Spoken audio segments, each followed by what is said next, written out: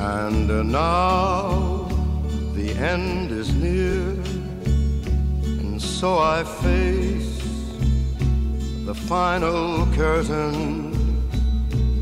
My friend, I'll say it clear, I'll state my case, of which I'm certain.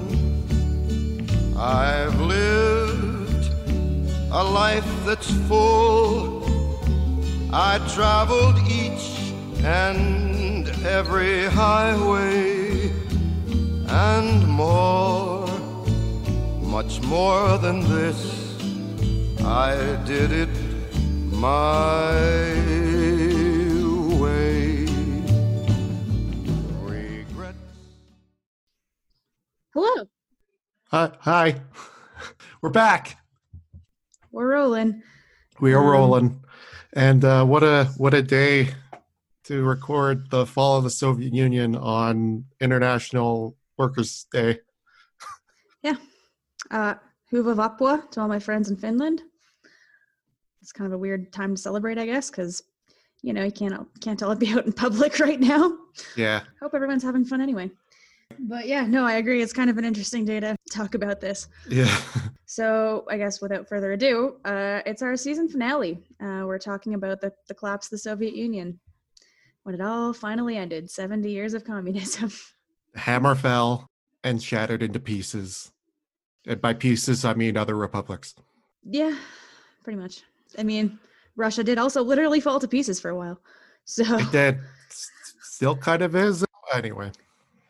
Yeah, we'll talk about that later. Yeah, we will. So that's today, and then we're into season 4 right away, almost, it seems. So yeah, we have a really special episode coming up after this. We're going to do another nonsense, but we have our very first guest is going to be joining us. Dr. Annie St. John Stark, a professor of history at the Thompson Rivers University, is going to be joining us for a conversation about whatever we decide to talk about. I don't really know yet. It's going to be a good time. Can't wait. Shall we dive in? Let's do it. We're going to start with the illustrious first president of the Russian Federation, but his role in the dissolution of this whole thing. Boris Nikolaevich Yeltsin was born on February 1st, 1931 in Butka, Sverdlovsk, then in the Russian Soviet Federative Socialist Republic, RFSR. So all of the republics had a name. We've kind of discussed this a little bit, but just to clarify, all of the republics would have their name.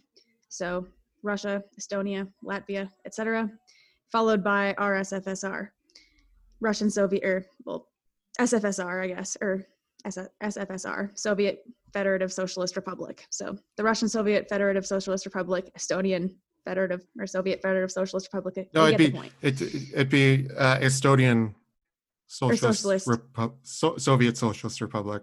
Soviet Socialist. Yeah, SSR. It was SSR. The rest pretty much had SSR. Russia was special. Was the only, yeah, sorry. Anyway, his family were largely ethnic Russians, and they lived in the area of the Ural Mountains, since at least the 18th century. Nikolai Yeltsin, Boris's father, married his mother, Klavdia Stargina, in 1928.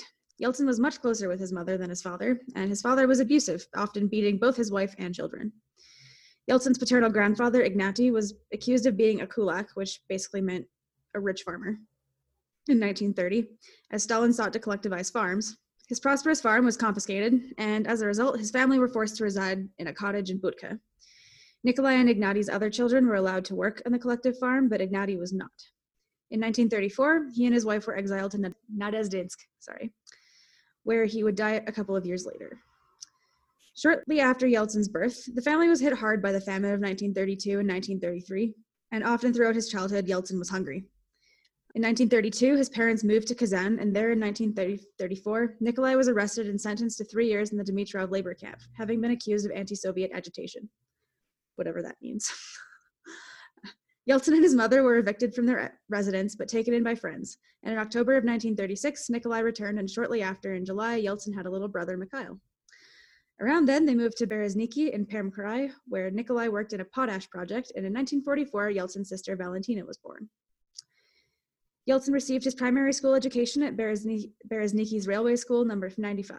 He did well in school, And he did well in school throughout his career. He's a pretty smart dude, despite not looking or sounding like one by the time he was really on TV in the 90s. He did well. So anyways, he did well in school, but he was often elected class monitor by fellow students, and he got to take part in activities that were organized by Komsomol and the Vladimir Lenin All-Union Pioneer Organization. Love the names. He went to the Municipal Secondary School No. 1, also known as Pushkin High School. This time overlapped with the involvement of the Soviet Union in World War II, during which Yeltsin's paternal uncle was killed serving in the Red Army.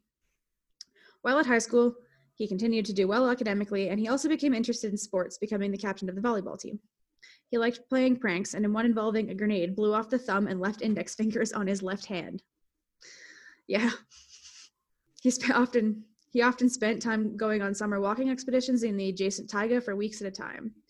In September 1949, he was admitted to the Ural Polytechnic Institute of Sverdlovsk, and he took the stream of industrial and civil engineering, which included courses in math, physics, material and soil science, and draftsmanship.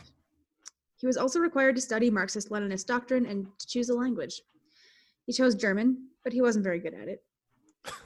His tuition was free. He wasn't very good at languages. He didn't speak English either.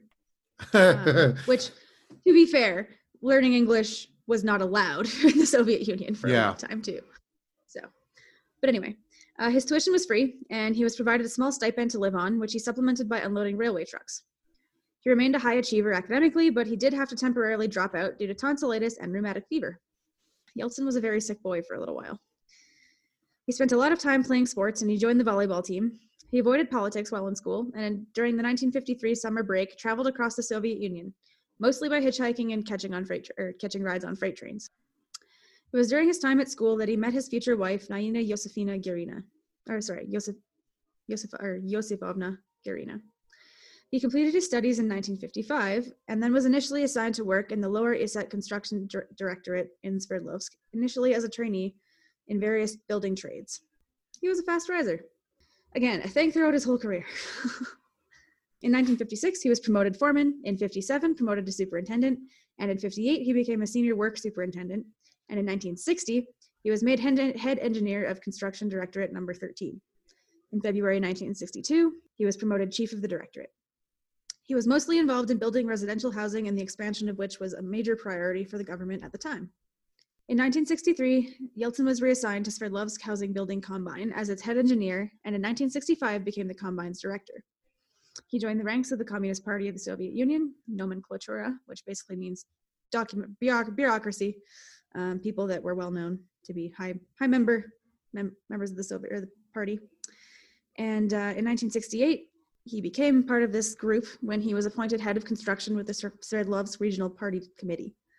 In 1975, he became secretary of the regional committee in charge of the region's industrial development, and in 1976, the Politburo of the CPSU promoted him to the post of first secretary of the CPSU committee of Sverdlovsk Oblast. Basically, he became the head of one of the most prominent industrial regions in the USSR, and he remained in this position until 1985. So he had been a Communist Party member since March 17th of 1961 until 1990, and a member of the nomenklatura since 1968, as I mentioned. And during his time, he developed key connections with people in the Soviet power structure.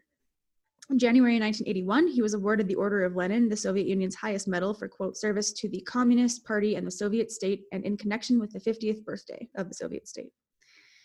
That March, he was elected a full member of the Central Committee of the Communist Party of the Soviet Union.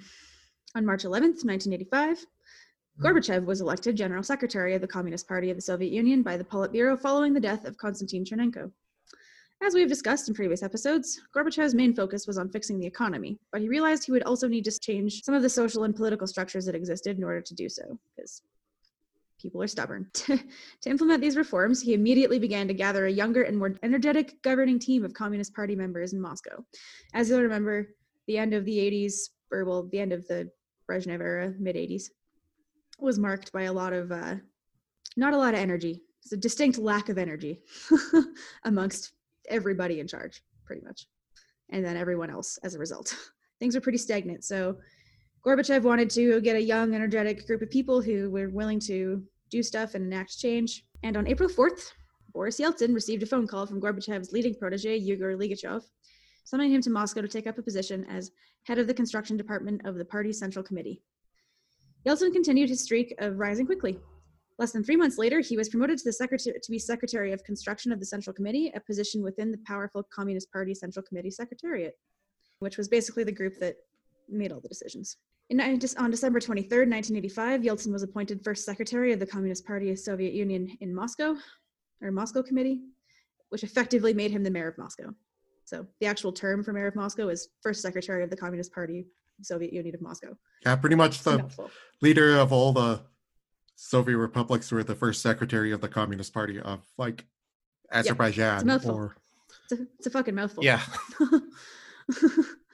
Well, and then it just goes from like country to city, and it's like, oh my God, okay. It's a lot of words. Anyway, finally on February 18th, 1986, he was invited to become a candidate or non-voting member of the Politburo. And he would only ever remain a non-voting member of the Politburo, and this was a matter of contention later.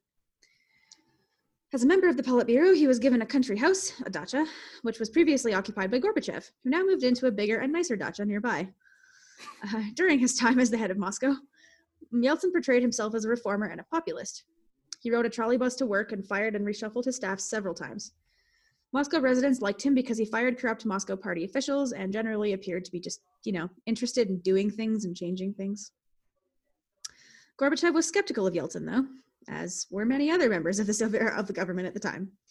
They saw Yeltsin as engaging in too much self-promotion. It was publicly known that he rode a trolley bus, et cetera, et cetera. Soviet politics wasn't really about that. Yeltsin was essentially a modern politician in a very different political setting. These feelings of distrust and criticism were mutual, though, because Yeltsin saw Gorbachev as being patronizing and was very critical of him from the opposite direction of many other people, actually. In early 1986, Gorbachev had begun sniping at Yeltsin during Politburo meetings. And at the 27th Party Congress in February, Yeltsin decided to attack. He called for more far-reaching reforms than Gorbachev was initiating and criticized the party leadership, claiming that a new cult of personality was forming. He did not criticize Gorbachev by name, but it was pretty obvious who he was referring to. At that point, Gorbachev opened the floor to responses, where attendees publicly criticized Yeltsin for several hours, which I am sure was a great time. Following that, Gorbachev continued and claimed that Yeltsin only cared for himself and was, quote, politically illiterate, which, in Soviet politics wasn't wrong. But also in regular politics, anyway, basically Yeltsin was criticizing Gorbachev from the left and from the freeing things up side rather than the we don't want to free things up side. And it was a new look for Gorbachev. He hadn't really dealt with that. Things escalated quickly from here, though. In September of 1987, after a lecture from hardliner Igor Ligachev at the Politburo for allowing 2 small unsanctioned demonstrations on Moscow streets, Yeltsin wrote a letter of resignation to Gorbachev, who was then holidaying in the Black Sea. Yeltsin didn't really like being told what to do. Gorbachev was understandably stunned. Nobody in the history of the Soviet Union had ever voluntarily resigned from the ranks of the Politburo. It's a pretty big deal to actually get into the Politburo. You don't give it up. So Gorbachev phoned Yeltsin and asked him to reconsider. But in late October of 1987, at a plenary meeting of the Central Committee of the CPSU, Yeltsin, who was still pissed at Gorbachev for not addressing many of the issues, or any of them actually, that he had laid out in his resignation letter, asked to speak. He expressed his discontent with the slow pace of reform in society, the servility shown to the General Secretary, and opposition to him from Ligachev, making his position untenable, before requesting to resign from the Politburo. He added that the city committee would decide whether he should resign from the post of first secretary of the Moscow Communist Party. His act was bold, as not only was this the first time anyone had resigned, but also the first time anyone had talked to the General Secretary in front of the Central Committee in such a manner since Trotsky in the 1920s. Yeah. Gorbachev accused Yeltsin of political immaturity and, quote, absolute irresponsibility, and no one in the Central Committee backed Yeltsin. So again, he got torn down for several hours. But the speech actually did serve Yeltsin well, because within days, news of these actions leaked, and rumors of his speech at the Central Committee spread throughout Moscow. Dissident versions, kind of fabricated events, they took it and ran with it, bit of a game of telephone. And so dissident versions of the story began to circulate and kind of marked Yeltsin's beginning as a rebel and anti-establishment figure. He was really popular in Moscow, and so, yeah, the dissidents started seeing him as someone who might have their back and might be interested in freeing things up a little bit. So Gorbachev called a meeting of the Moscow City Party Committee for November 11th, 1987, to launch another crushing attack on Yeltsin and confirm his dismissal. These two really fucking hated each other at some point. It was really not a good relationship at all. No. Something that's kind of brought up as a possible reason for why Yeltsin didn't really like Gorbachev and kind of resented him was that Gorbachev was really hesitant to make Yeltsin a voting member of the Politburo, and that's why he only ever remained a candidate member. And so people kind of saw Yeltsin maybe kind of striking back at that. That's one theory that's posited anyways. On November 9th, Yeltsin was rushed to hospital, bleeding profusely from self-inflicted cuts to his chest, apparently having tried to commit suicide. Gorbachev ordered the injured Yeltsin from his hospital bed to the Moscow Party Committee meeting on the 11th, where he was ritually denounced by the party faithful in what looked a lot like a Stalinist show trial, before he was fired from his post as first secretary of the Moscow Communist Party. A little harsh. Yeltsin said he would never forget Gorbachev for this, quote, immoral and inhuman treatment. He was demoted to first deputy commissioner of the State Committee for Construction. At the next Central Committee meeting in February 1988, he was removed as a candidate member of the Politburo. Yeltsin was pissed off and humiliated, but he began to plot his revenge. His opportunity came when Gorbachev established the Congress of People's Deputies, which was Gorbachev's attempt at reform through constitutional change and became the highest governing body in the Soviet Union. I'll explain it a little bit better, kind of down further. Yeltsin started intensifying his criticisms of Gorbachev, highlighting the slow pace of reform in the Soviet Union as his main argument. His criticism led to a smear campaign against him where examples of Yeltsin's awkward behavior were used against him. He was described by Pravda as drunk at a lecture during his visit to the United States in 1989, which appeared to be confirmed by a TV account of his speech. But, in another incident, Yeltsin fell from a bridge. He claimed he was pushed, but his opponents claimed he was drunk.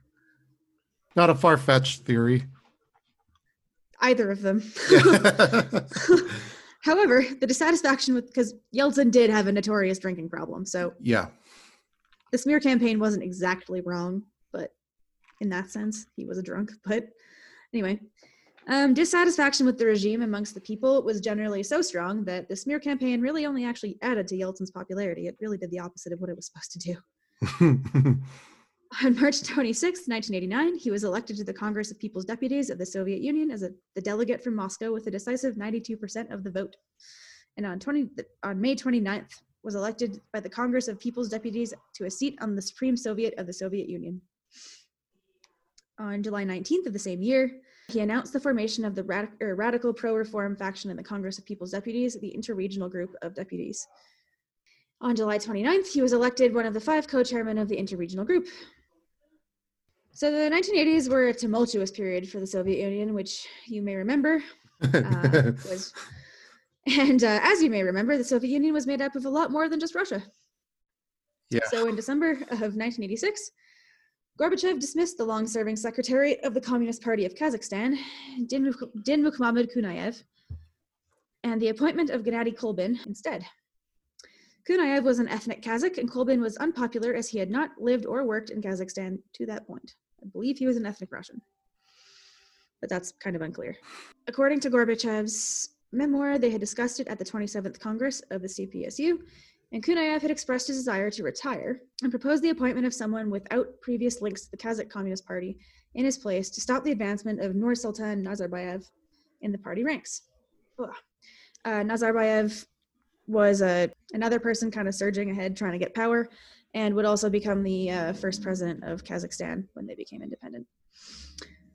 Kunayev, though, in his own book, disputed Gorbachev's claim and said that Gorbachev didn't ask him about his replacement and said only that a good comrade would be sent. So, a little bit of a dispute there. But as a result of this, demonstrations in Alma-Ata, now known as Almaty, Kazakhstan, the capital, started on the morning of December 17th, 1986, as 200 to 300 students gathered in front of the Central Committee building on Brezhnev Square to protest the decision of the Communist Party to appoint Kolbin rather than an ethnic Kazakh. The number of protesters increased to between 1,000 and 5,000 students students from universities and institutes joined the crowd on Brezhnev Square. So TASS, which is basically the Russian Associated Press, it's their central news agency, reported, quote, "A A group of students incited by nationalistic elements last evening and today took to the streets of Alma Ata, expressing disapproval of the decisions of the recent plenary meeting. Hooligans, parasites, and other antisocial persons made use of this situation and resorted to unlawful actions against representatives of law and order. They set fire to a food store and to private cars and insulted townspeople. Right? I laughed at that part too. Witnesses reported that the rioters were given vodka, narcotics, and leaflets, which indicated that the riots were not spontaneous. They disagreed with the characterization of the riot as related to nationalism or independence, because at that point they really didn't want to leave the Soviet Union, and said it was more of a protest over Gorbachev's appointing as an outsider to the head of state. As a result, the Communist Party of Kazakhstan Central Committee ordered troops from the Ministry of Internal Affairs, volunteers, cadets, policemen, and the KGB to cordon off the square and videotape the participants. The situation escalated around 5 p.m. as troops were ordered to disperse the protesters. Clashes between the protesters and security forces continued throughout the night in the square and in different parts of the city. The second day of protests turned into straight-up civil unrest as clashes in the streets, at universities and dormitories, between troops, volunteers, militia units, and Kazakh students turned into a wide-scale armed conflict. As they tend to do. You know, it happens. It's not the first time that this happens in this whole... Or it's not the last time that this happens in this episode too. Nope, not the first, not the last. Well, anyway, these clashes were not controlled until the third day, and similar events took place in other cities in Kazakhstan. The total number of protesters varies depending on who's giving the estimate. Moscow reports about 200 people. The Kazakh SSR reports show 3,000, and other estimates are in the 30,000 range. Leaders of the protest say over 60,000 Kazakhs protested. So, you know, between 200 and 60,000 people were involved. Also contributing to some tumult was Gorbachev's reforms, ultimately.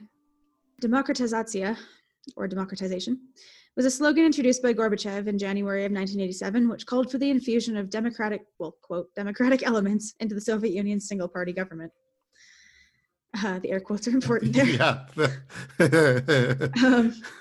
It was a part of his set of reform programs, including Glasnost, Ускорение, speeding up of economic development, and ultimately Perestroika, which was openness, embraced them all.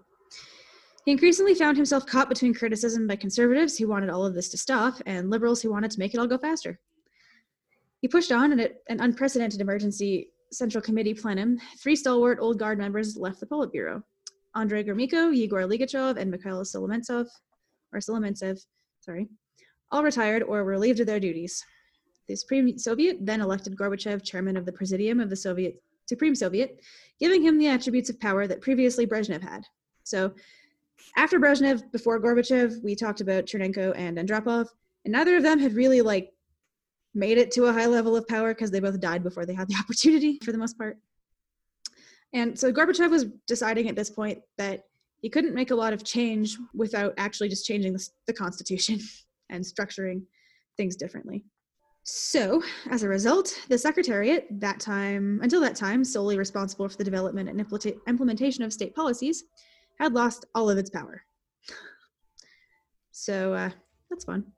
Governmental structures also changed with the formation of the Congress of People's Deputies of the Soviet Union, which constitutional amendments established as the Soviet Union's new legislative body, which I mentioned, but I'll explain it now. The Supreme Soviet then dissolved itself. The amendments called for a smaller working body of 542 members, also called the Supreme Soviet, to be elected from the 2,200-member Congress of People's Deputies. To ensure a communist majority in the new parliament, Gorbachev reserved 1/3 of the seats for the Communist Party and the other public organizations. So, yeah, essentially, this is his attempt at having a House and a Senate, but it's not really that much different. It's just his kind of attempt at separating some of the powers out so that he can try and create more openness and also, I guess, kind of have some democratization because there's a little bit of election. The March 1989 election of the Congress of the People's Deputies marked the first time in Soviet history that voters ever chose the membership of a national legislative body. The results of the election stunned the people in power. Voters across the country crossed off the communist candidates on the ballot who were running unopposed, many of whom were prominent party officials, taking advantage of their nominal privilege of withholding approval of the listed candidates. That being said, the Congress of People's Deputies that emerged still contained 87% Communist Party members, as was expected. Genuine reformists won about 300 seats or so, which isn't that much in 2,200 total seats. The initial session of the new body took place in May, and it electrified the country. For 2 weeks on live television, deputies from around the country railed against every scandal and shortcoming of the Soviet system that could be identified. Speakers spared no one, going after Gorbachev, the KGB, and the military. But a conservative majority maintained control of the Congress, and Gorbachev was elected without opposition to the chairman of the new Supreme Soviet, as was intended. The Congress then elected a large majority of old-style party apparatchiks to fill the membership of its new legislative body.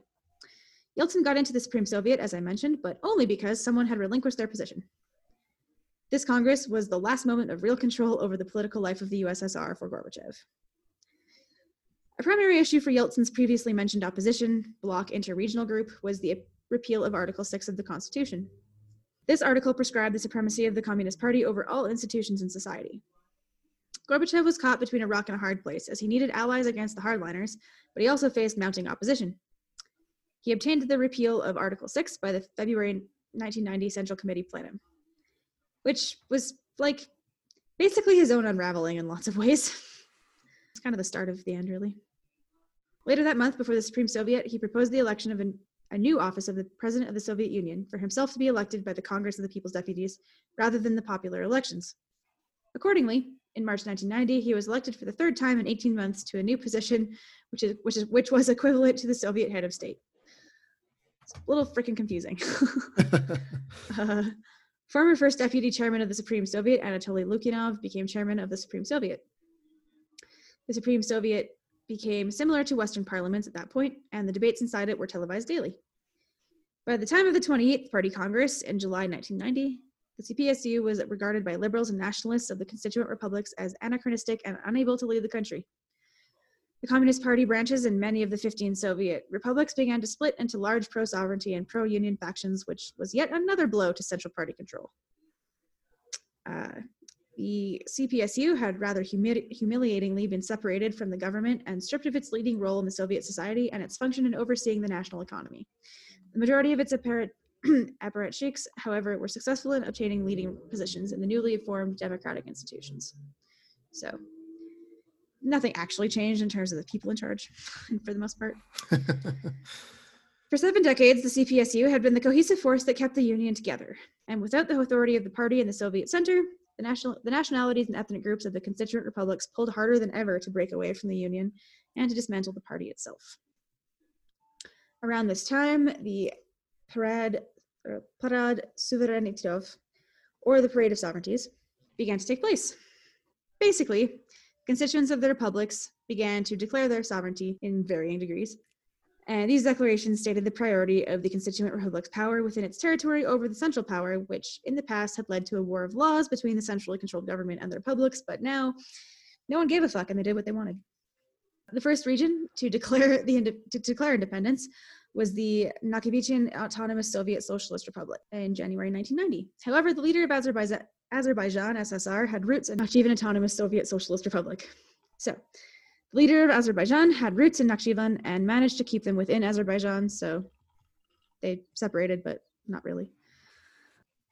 So, like, going from Azerbaijan, yeah, Armenia and Azerbaijan is really when shit kind of hits the fan in the Soviet Union, because despite them both being Soviet republics within the Soviet Union, they went to war with one another. They didn't like each other very much. No, and they still don't. Mm-mm.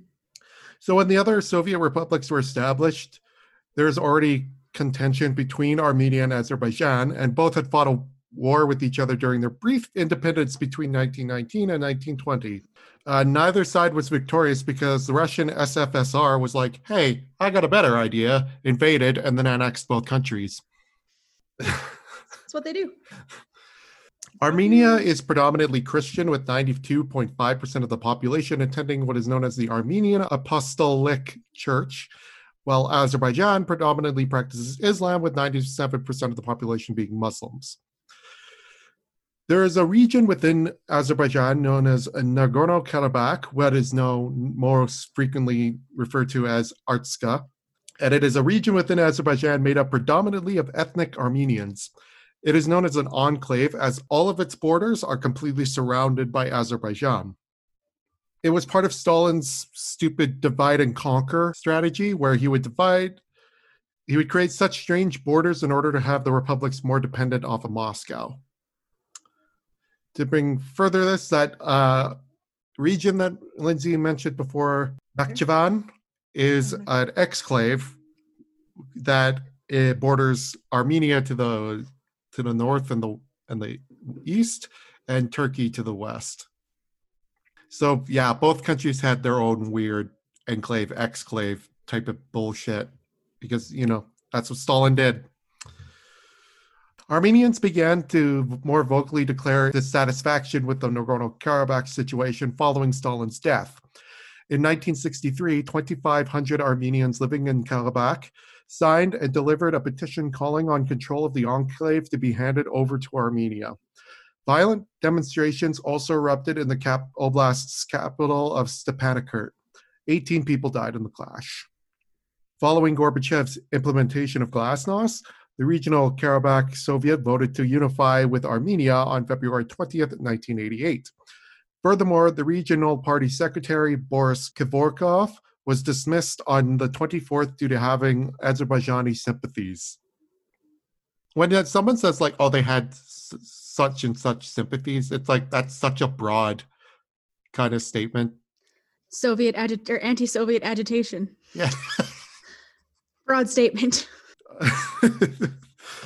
The Karabakh Armenian leadership began expressing their grievances with Moscow over what they called an attempt for Azerbaijan to Azerify Karabakh.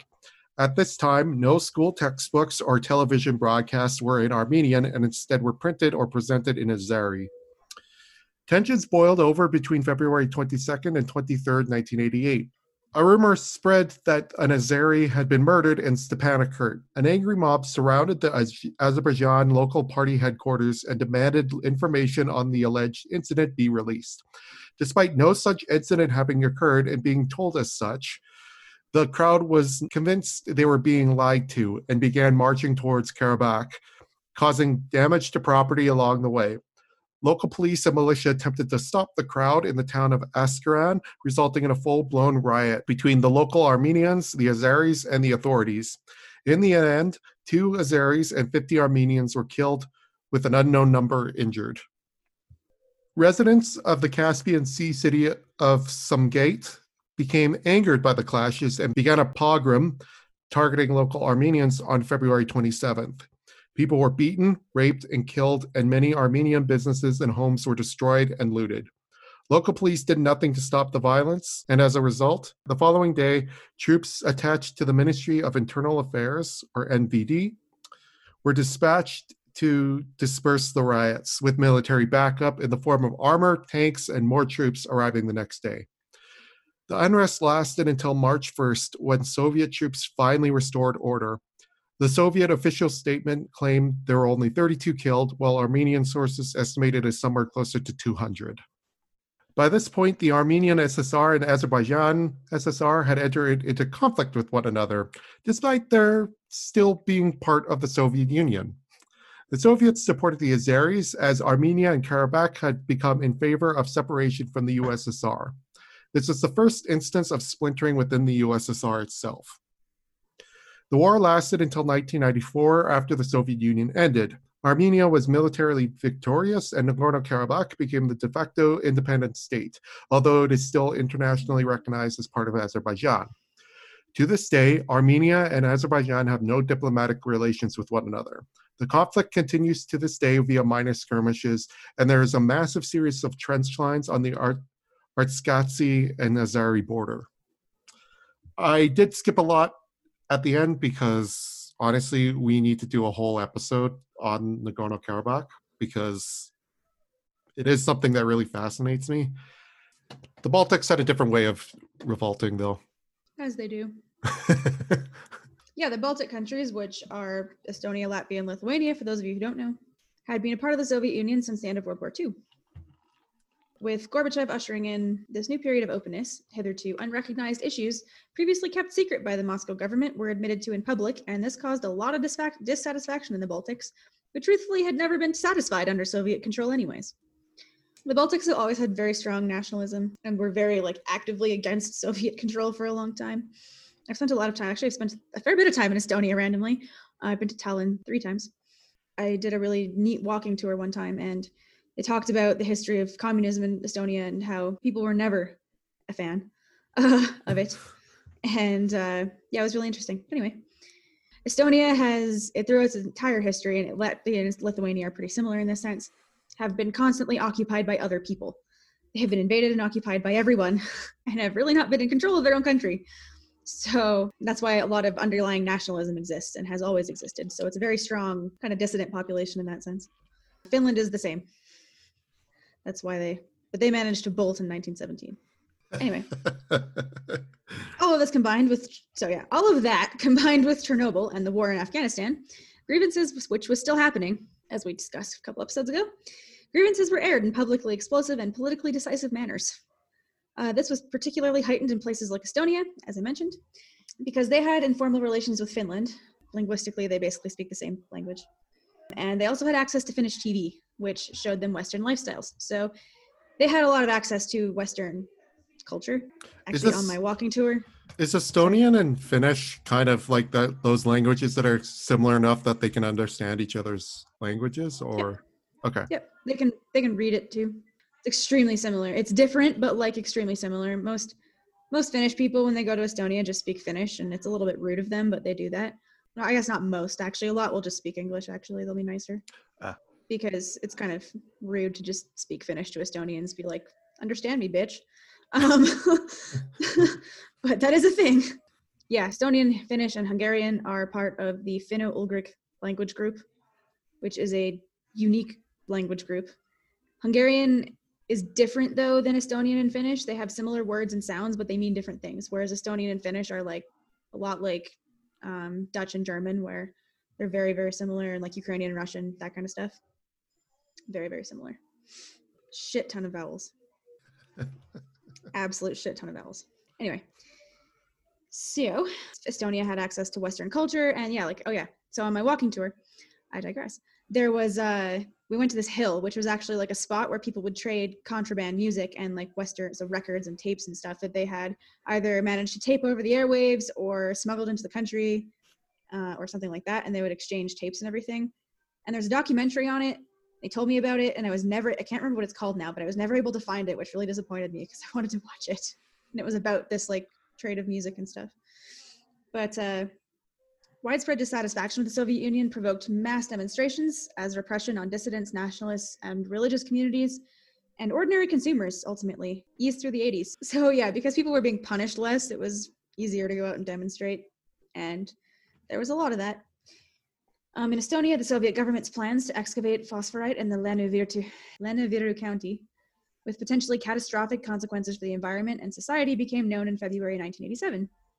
This sparked a massive environmental campaign, which was dubbed the Phosphorite War. In 1988, the five patriotic songs by Alo Matisen premiered at the Tartu Pop Festival. In June, the Old Town Festival was held in Tallinn. After the official part of the festival, the participants moved to the Song Festival grounds and started to sing patriotic songs together and somewhat spontaneously. This marks the beginning of the singing revolution, as it was known. Later that year, the 5 patriotic songs were performed again at the Rock Summer Festival in Tallinn, and in August 1989, the Baltic Way took place. This was a human chain of more than 2 million people, which spanned from Tallinn, Estonia to Vilnius, Lithuania. It originated in the Black Ribbon Day protests, which were held in Western cities in the 1980s. The Baltic Way also marked the 50th anniversary of the Molotov-Ribbentrop Pact between the Soviet Union and Nazi Germany, which divided Eastern Europe into spheres of influences and had led to the occupation of the Baltic states in 1940. So that was really the main point of the protest. The Molotov-Ribbentrop Pact was extremely consequential for the Baltic states, and so they really fucking hated the Soviet Union for that one. Don't blame them. Yeah. It was organized by the Baltic Way was organized by Baltic pro-independence groups, Ravarine of Estonia, Tautas Fronte of Latvia, and the Reform Movement of Lithuania, or just movement. I can't pronounce the Lithuanian word. I'm sorry. Lithuanian friends, if you happen to be listening, Santa in particular, help me. So, the protest was designed to draw global attention by demonstrating a popular desire for independence and showcasing solidarity among the three nations. The event presented an opportunity for the Baltic activists to publicize the Soviet rule and position the question of Baltic independence not only as a political one, but as a moral question. The Soviet authorities responded to the event with intense rhetoric, but little real action. They didn't actually send tanks like they did previously when people tried this. Within months of the protests, Estonia became the first to declare independence with the Supreme Soviet of Estonia issuing the Estonian Sovereignty Declaration on November 16th. So all of the Baltic nations claim to be the first, by the way, and they all kind of have a claim to it that I've figured out. Yeah. So I'm going to say that every one of them is the first, because they kind of are. They all essentially declared independence around the same time. It just all happened at slightly different paces. Yeah. But it makes sense to me that Estonia was the first. So on November 6th, so the Supreme Soviet of Estonia, together with the Congress of Estonia, proclaimed the restoration of the independent state of Estonia and repudiated Soviet legislation. People acted as human shields against Soviet tank attempts. So they did send some tanks, but they weren't actually there to shoot people. They were there to shoot down radio and TV stations, but people acted as human shields to stop that. And so as a result, there was actually no bloodshed because the Soviets just really didn't care about shooting people anymore at that point. They really just kind of accepted that it was all over. Independence was finally declared late in the evening of August 20th, 1991. So like I said, it doesn't surprise me that Estonia was the first to declare independence just because of these following reasons. Much of the mid-80s had seen Latvia kind of lead the way in resistance and dissatisfaction against the Soviets. But as the 80s progressed, Estonia took over. So kind of makes sense to me that Estonia would be first just because all the momentum had really been in their court through the late 80s. Yeah. But one of the most important groups that was involved in Latvia through the early 80s, and they were a really important group and very active, and they were called Helsinki 86, and their name came from the Helsinki Accords and the year that they were formed, which was 1986. So in 1987, on the anniversary of the 1941 deportations, they organized people to place flowers at the Freedom Monument, which was Latvia's symbol of independence erected in 1935. So the deportations they're talking about, I believe, are deportations to the Soviet Union to prevent or before Nazi occupation. So it was like the forced removal of people. So they weren't super pumped about that. Deportations never go well. No. And there was a lot of them in the Soviet Union. Another really important one that comes up a little later, but also was Chechnya. Chechnya got hit the hardest with deportations. But anywho, yeah. So they were organized to place flowers at the Freedom Monument in Riga in August, and they organized a protest against the Molotov-Ribbentrop Pact. They were involved in Baltic Way as well. Historically, Latvian Independence Day was celebrated on November 18th, 1987, and that was the first time that it had been celebrated since 1940. So it was a really big deal. In the summer of 1988, two of the most prominent organizations of the revival period began to assemble themselves: the Latvian People's Front and the Latvian National Independence Movement. Shortly after that, the more radical Citizens Congress called for complete non-compliance with the representatives of the Soviet regime. Ultimately, all three had the same goal: the restoration of democracy and the independence for Latvia. On October 7th, 1988, there was a mass public demonstration calling for Latvia's independence and the establishment of a regular judicial order. On October 8th and 9th, the first Congress of the Latvian People's Front was held. The organization attracted 200,000 members and became the main representative of the return to independence. New elections took place in the Supreme Soviet of Latvia, and on March 18th, 1990, in which the supporters of independence gained a victory. On May 4th, 1990, the Supreme Soviet of the Latvian SSR adopted the Declaration of Independence, which called for the restoration of the interwar Latvian state and the 1922 Constitution. And that ended the singing revolution. Yeah. But basically, singing revolution became known as the singing revolution because what was popular in all of these events was these songs, these patriotic songs that came up. It's cool. Well, kind of reminds you of Czechoslovakia. Yeah, a little bit. Pretty similar people. Yeah. So while this is going on, while this is all starting out, all hell pretty much breaks loose in Eastern Europe with the Ottoman nations. Because if you listen to the first part of this season, and if you haven't, then you really should. A little late. A little late to the party. Very late for the party. The Autumn nations have broken out in Eastern Europe at this point. Furthermore, the Soviets were feeling the effects of their disastrous campaign in Afghanistan. Both consequently diminished the Soviet capacity to properly intervene with the Warsaw Pact members, along with Gorbachev's lack of desire to do so. He really didn't have the heart to kill people. No, good thing too. Mm-hmm. Gorbachev's new political thinking was a reform to foreign policy, which in part changed the way it dealt with the Warsaw Pact members. It loosened the Soviet grasp on the Warsaw Pact that allowed them to deal with their own internal affairs. It kind of feels like they're like, fuck it, things are too hard, they can deal with it themselves. Like they're jumping ship when the ship starts to... Well, it's also what the people in those republics wanted too, so... Yeah. But it kind of feels that way. Oh yeah, fend for yourselves. Yeah. This aspect of the plan was referred to as the Sinatra Doctrine, which is why Frank Sinatra's My Way was at the beginning of this episode. As a sort of joke, the name was chosen based on Frank Sinatra's song My Way. The doctrine was announced in a speech made by Soviet Foreign Minister Eduard Shevardnadze on October 23rd, 1989.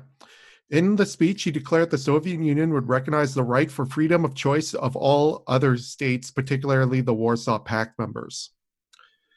The term Sinatra Doctrine was coined by Foreign Ministry spokesperson Gennady Gersimov in an interview with Good Morning America on ABC. He said, quote, "We now have a Frank Sinatra Doctrine. He did that song, I Did It My Way. So every country decides on its own which road to take," end quote. When asked if this included the right to reject military intervention, he confirmed, saying, quote, "Political structures must be decided by the people who live there," end quote. He went on to say this even meant if member states were to choose a new party besides the Communist Party. So, yeah, this was just the moment all the other states are like, holy shit. It's happening. It's the Michael Scott gif where he's like, it's happening. Yeah. Oh. There was two reactions to this. There are the people who are like, holy shit, and there are people who are like, holy shit. Shit. Honestly, they were all probably a combination of both. Yeah. One followed by the other. Yeah. Oh shit. Not in that particular order, too. Yeah, just like. Not necessarily, yeah. Yeah. Anti-Soviet sentiment began to gain momentum in Georgia in 1988. In a similar vein to what was happening in Eastern Europe, these protests took the form in general strikes and secret meetings by anti-Soviet political organizations. The Abkhazia region, which has been a thorn in Georgia's side for a long, long, long time. Sure have. Yeah, responded by calling to be allowed succession from Georgia and be made a separate Soviet republic. Georgians charged the Soviets were fueling Abkhazian separatism in order to undermine this Georgian nationalism. Literally nothing has changed. No. On April 4th, 1989, tens of thousands of Georgians demonstrated in front of the House of Government in Tbilisi, Georgia. The demonstrators called for the Abkhaz separatists face repercussions and for Georgia to be recognized as an independent state. The large number of demonstrators overwhelmed the local Soviet authorities. First Secretary of the Georgian Communist Party, Jumber Patiashvili, requested assistance from Moscow in order to help restore order and to enforce a curfew. Colonel General Igor Rodionov of the Transcaucasus Military District began to mobilize the troops under his command. Aware of the impending danger, Georgian Patriarch Ilya II begged the demonstrators to disperse to prevent their serious injury or death. However, the protests refused to leave. At 3:45 in the morning, Soviet APCs surrounded the vicinity of the demonstrations. Rodionov gave the order for his troops to begin dispersing the crowd. The soldiers were armed with batons and spades, which apparently was a favorite weapon of the Soviet army. A melee ensued, and a 16-year-old girl who was attempting to flee was chased down and beaten to death on the steps. This attack was captured on film and was later used as evidence against the soldiers during a parliamentary commission. It was observed soldiers would simply chase down individuals rather than make a coordinated effort to disperse the crowd. In a panic, a stampede ensued, resulting in 19 deaths. Most died of suffocation, either from compression or from over-inhalation of tear gas. A total of 21 people died and over 100 were injured in the tragedy. The official Soviet account was that the demonstrators had been the aggressors, with a foreign ministry spokesperson blaming it on, quote, die-hard extremists and political adventurists who are abusing democratization to the detriment of our new policy of openness and of our very own society, end quote. Well, the truth is the actions of the soldier proved that that's not what they were doing at all. There's no openness. No, not at all. Video evidence showed soldiers deliberately preventing emergency workers from entering the area, and this outraged a lot of people, even in the Soviet Congress. A parliamentary commission was launched by Deputy Anatoly Sobchak, which included a full investigation and inquiry into the incident. In the end, it concluded a majority of the deaths had been a result of trampling, but also noted the use of CS and CN gas had contributed as well. Furthermore, it acknowledged the military's role creating the situation and for its use of violence. It condemned the military's actions on April 9th, and with the official commission's report, the Congress of People's Deputies made it more difficult for the military to obtain approval to act against demonstrations and civil unrest within the Soviet Union. This boosted Anatoly Sobchak's popularity, and he was later elected mayor of St. Petersburg from 1991 until 1996. So that just proves that at this point, not everyone in the Soviet Union are awful people, Rodionov. As part of the effort to improve American-Soviet relations, Gorbachev met with new American President George Bush Sr., W's father. HW. 1,000 points a light. I can't do his voice, but I tried. If you guys know SNL, the Dana Harvey thing. So good. The best part about that is that he loved the impersonation of him so much that he met him. Yeah. Invited him to the White House. And yet he hated him and his wife hated The Simpsons. What the fuck? I know. Doesn't make any sense. It's funny. The summit began in Malta on December 2nd and ended the following day. The purpose was to simply provide the US and the USSR to discuss the situations in Eastern Europe. Nothing was going to be signed or negotiated or anything.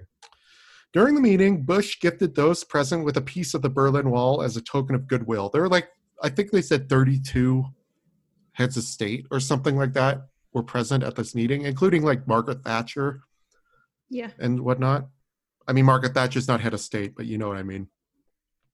While not a conference where anything was signed or anything was negotiated, the end resulted in a substantial thawing of relations between both states.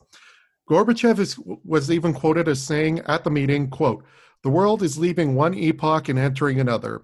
We are at the beginning of a long road to a lasting peaceful era. The threat of force, mistrust, psychological and ideological struggle should all be things of the past. I assured the President of the United States that I will never start a hot war against the USA."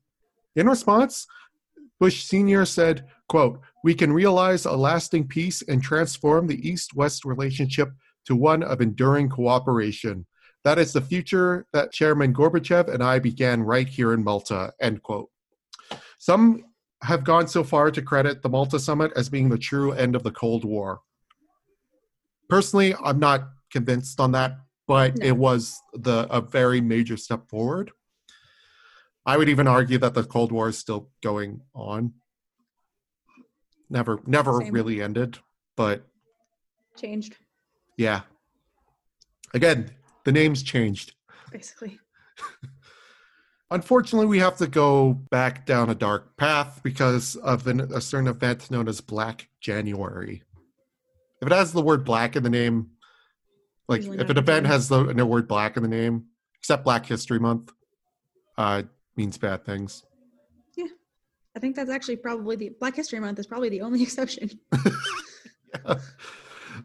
If anyone knows any others, let us know in the comments. Later that December, Azeris living along the border with Iran began dismantling the border fences in order to bring themselves closer to the Iranian Azeri population.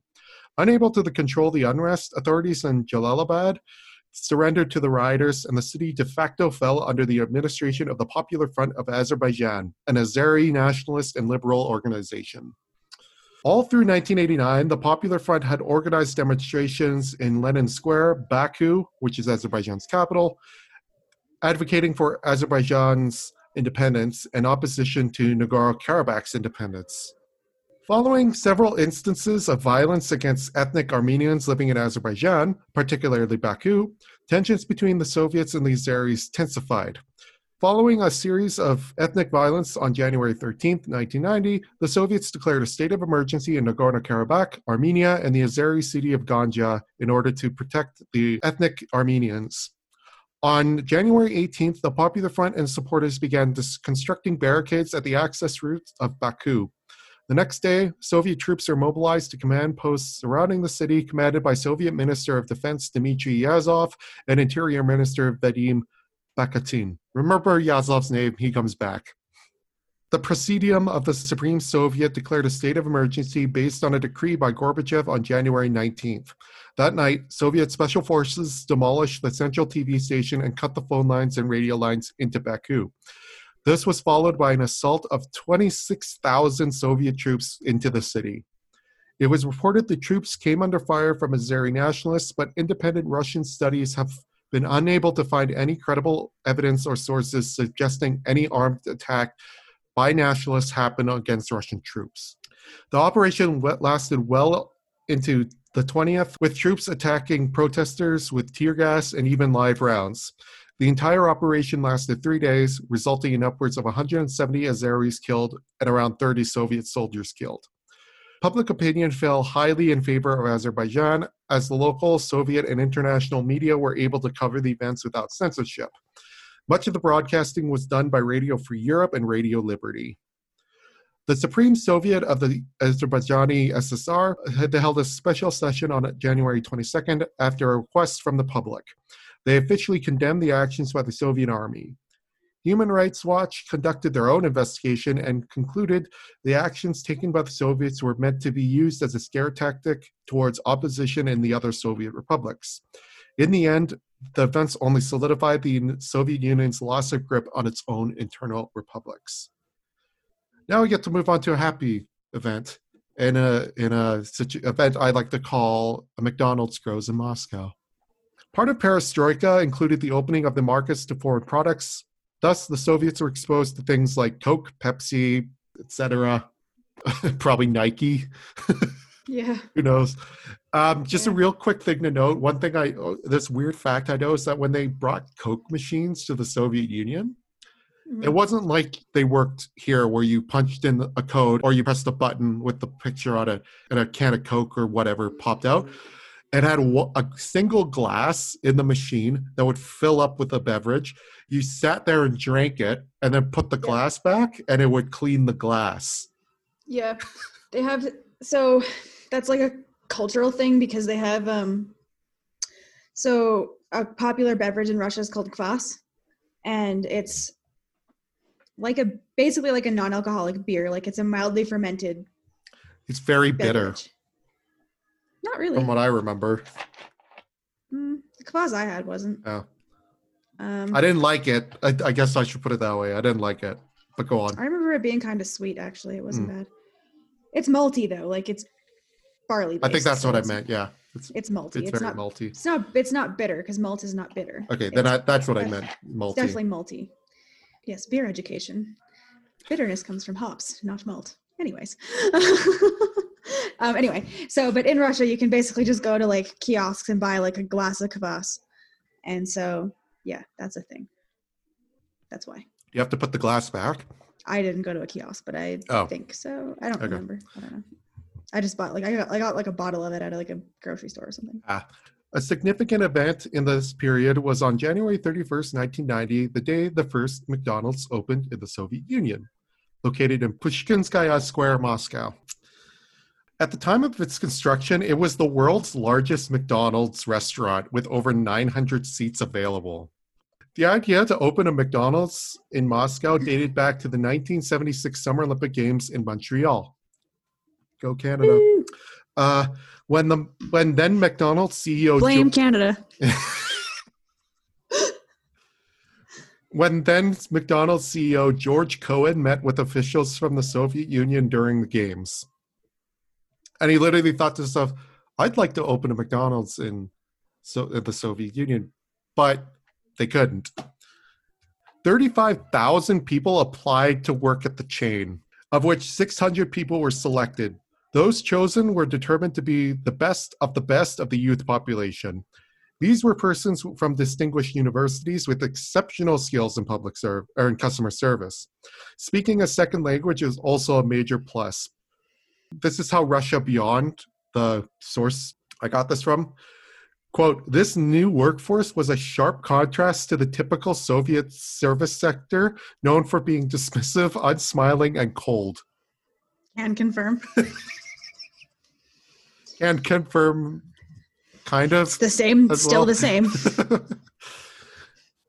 Yeah, no joke. Apparently, Russian people were so shocked at being treated so friendly by their servers and servers smiling, the managers had to ask the staff to smile less.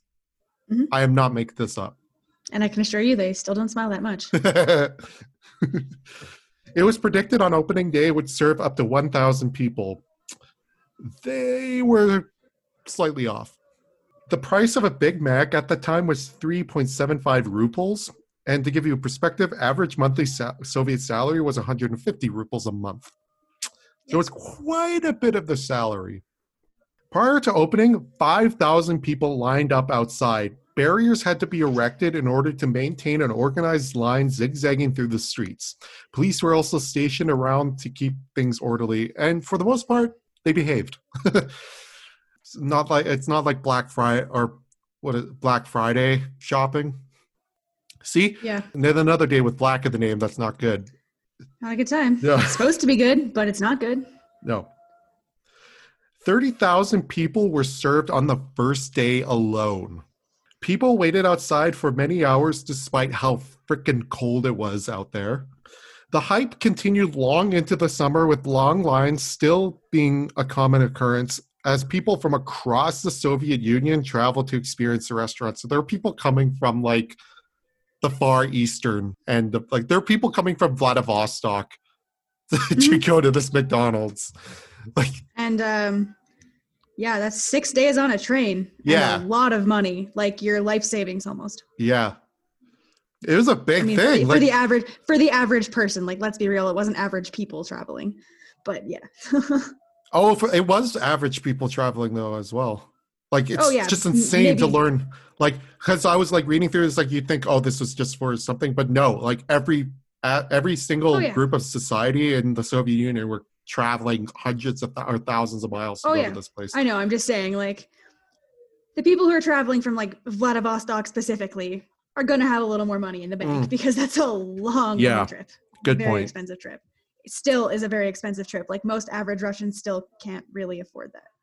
Yeah, it's not actually that cheap still. No, even on the trend.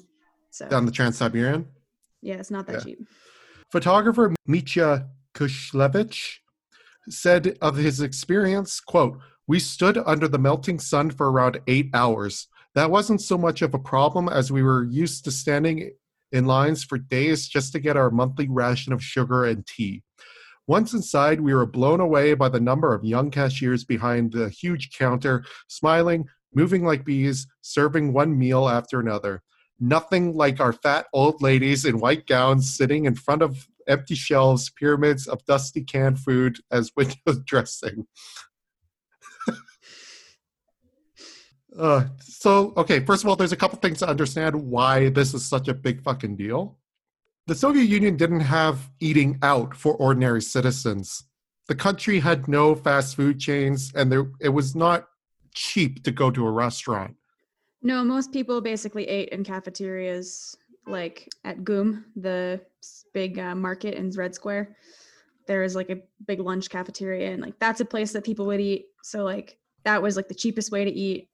And it was designed for workers, and it's not a nice place to go. Like it's a cafeteria. That's it, literally in every sense of the word. Like, Yeah. it's great. It's shitty. The food's not very good. Like, Yeah, you're either eating cafeteria, like food in a cafeteria, or you're in your tiny 2-room apartment with your wife and 3 children eating whatever rations you got. Probably another family that you cooked, because you're in a 2-bedroom apartment. So there's 2 families that can fit there. Yeah. And then you share a kitchen with 4 others. Yeah. So that's the first. So like dining out at like restaurants was for the elite. I know it sounds weird saying that Soviet Union did have an elite, but that they did have an elite.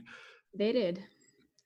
It was an epically corrupt system. The second and probably the most prominent reason why this was such a big hype is it was finally a way for Soviet citizens to see how they dined in the West. This was, for the longest time, this was the closest they could get.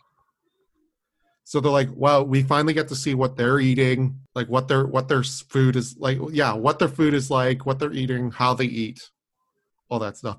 I already have it scheduled, but it's going to come out like on the Friday after this comes out. But it's that photographer took like hundreds or thousands of photos of his experience there, and I posted the article he wrote for an online media source. Yeah. And he posted some of his pictures, but it's so funny to see like this American looking staff and like establishment, but all the men are wearing like bearskin caps. Yeah. Like they look very Russian. I'll just put it that way. The long lines lasted as long as 1992 until the hype died down with the planned opening of more locations in Russia, and as we know, more locations opened. In fact, at that time, spoiler alert, at that time, the President Boris Yeltsin attended the opening of the second McDonald's opened in Russia. There's a great picture of him with a burger in one hand and him smiling and waving a McDonald's flag. It's amazing. It's one of my favorite photos. Yeah, it's great. I was going to talk about the Helsinki summit, but there wasn't much. We already talked about it pretty heavily in the Berlin Wall episode, as it turns out, because it was literally a summit just to discuss the reunification of Germany. Yeah. And I got so excited about McDonald's in Moscow. Yeah, so, I mean, I actually went to McDonald's in Russia, and it was an odd experience. So when I went to Russia, I went on a trip that started in St. Petersburg. We went to Moscow. It was about 2 weeks in total. And we actually drove between St. Petersburg and Moscow on a big bus. Like, it was a big group. There was probably about 40 of us. So we were on like a tour bus type thing. And first of all, the infrastructure in Russia is horrible. So like the roads are absolute trash. Like, I'm pretty sure this highway was actually just a potato field. It was, yeah, like it was that bad. I almost got a concussion sleeping. Like I was sleeping against the window and we hit a pothole so hard because we were at highway speed that I smashed my head against the window and I swore I had a concussion and I was asleep. Yeah. When all this happened, I was very rudely awakened. But anyway, so we drove to Moscow. We spent about like 72 hours in Moscow. It wasn't really that long. I was actually kind of disappointed. I wish we'd had more time there. And then we drove back to St. Petersburg. So on the way down to Moscow, we stopped in Novgorod, which is a historic city in Russia. And we did tours there, and then we kept driving to Moscow. Got to Moscow at like 2 a.m. or some shit. And then when we drove back to St. Petersburg, we did it all in one shot, basically. We didn't stop anywhere, essentially. So we stopped for food here and there, but like in gas, obviously. But we didn't stop in another city for a couple of hours or anything. And so on the way out of Moscow, we stopped at a McDonald's in this like village, basically. So it was kind of a surreal experience because when you're in the cities, and I mean, it's like this all over Eastern Europe and really in most countries in the world. When you're in the big cities, it's not really representative of what the actual place looks like. It's not real. It's not real society for the most part. It's a lot of people don't live like that. So we leave Moscow and we're driving and you start to see these like really, like when you think of the Russian countryside, it's exactly what you think of. It's old wooden buildings, like dilapidated buildings and like clear, very obvious poverty and just, you know, it's very rural and not very well developed and etc. So then we're going and we go to this McDonald's and it's in the middle of this like, I think it was a slightly built up kind of town. Like it was more of a roadside town, I guess. But like, at least where the McDonald's was, it was kind of more like there's some roadside infrastructure there. There was like a gas station and stuff, I think. But it was just so weird because it was this like really like rural Russian village with a McDonald's. Not that far out of Moscow, to be fair, but still. And then going there, it was like, I can read some Cyrillic, or I can read Cyrillic, but I don't really know all of the words. Like I didn't learn all the Russian words. I can at least read the alphabet though, but it was kind of hard because not all the words are obviously like the same. So I was kind of just like, you just basically pointed at a menu. And they're like, they had like laminated menus on the counter. So we had a Russian guide who kind of like organized it all because there was a big group of us. So he'd planned it all. So we didn't just like ambush this McDonald's in the middle of nowhere. And so we just basically pointed at menus and like ordered and kind of hoped for the best. And it tasted exactly like McDonald's. That's good. Yeah. That's good. I binged hard. It was great. And then got a concussion. Yeah. For any of you who are hoping to go to the first McDonald's, in the Soviet Union, unfortunately, it is closed. It closed in 2014. And apparently when it closed, it had about a same kind of return of hype of people wanting to go back and visit, especially people who had visited it when it first opened. It's sad that it's closed. Yeah, that is sad. I would have liked to have gone there, but, for sure. Yeah. Rest of 1991 in Soviet Union is kind of... Yeah. So we kind of pick back up a little bit in the Baltics because independence in Estonia was declared in August, like I mentioned, after an agreement between political parties was reached eventually. The next morning, Soviet troops, according to Estonian TV, attempted to storm the Tallinn TV tower, but they failed. The communist hardliners' coup basically it went nowhere because at the time there were also a lot of pro-democracy demonstrations happening in Moscow, so people in Moscow just didn't have the bandwidth to deal with anyone else's bullshit. So on August 22nd, 1991, Iceland became the first nation to recognize the newly restored independence of Estonia. And there's actually a plaque at the Icelandic embassy in Tallinn. Iceland is awesome. It is pretty dope. Extremely expensive to travel there. Oh my God. It was so expensive. I loved it, but it cost me a lot of money. Anyways, over in Latvia, in January of 1991, pro-communist political forces attempted to restore Soviet power. Forcible attempts were made to overthrow the new assembly, but Latvian demonstrations managed to stop the Soviet troops from reoccupying strategic positions, and these events are ultimately known as the Days of Barricades.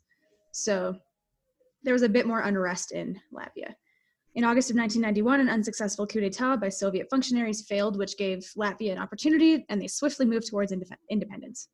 After the coup's failure, the Supreme Soviet of the Latvian Republic announced on the 21st of August 1991 that the transition period to full independence declared in May of the prior year come to an end, therefore making Latvia a fully independent nation whose judicial foundation stemmed back to the statehood that existed before the occupation on June 17, 1940.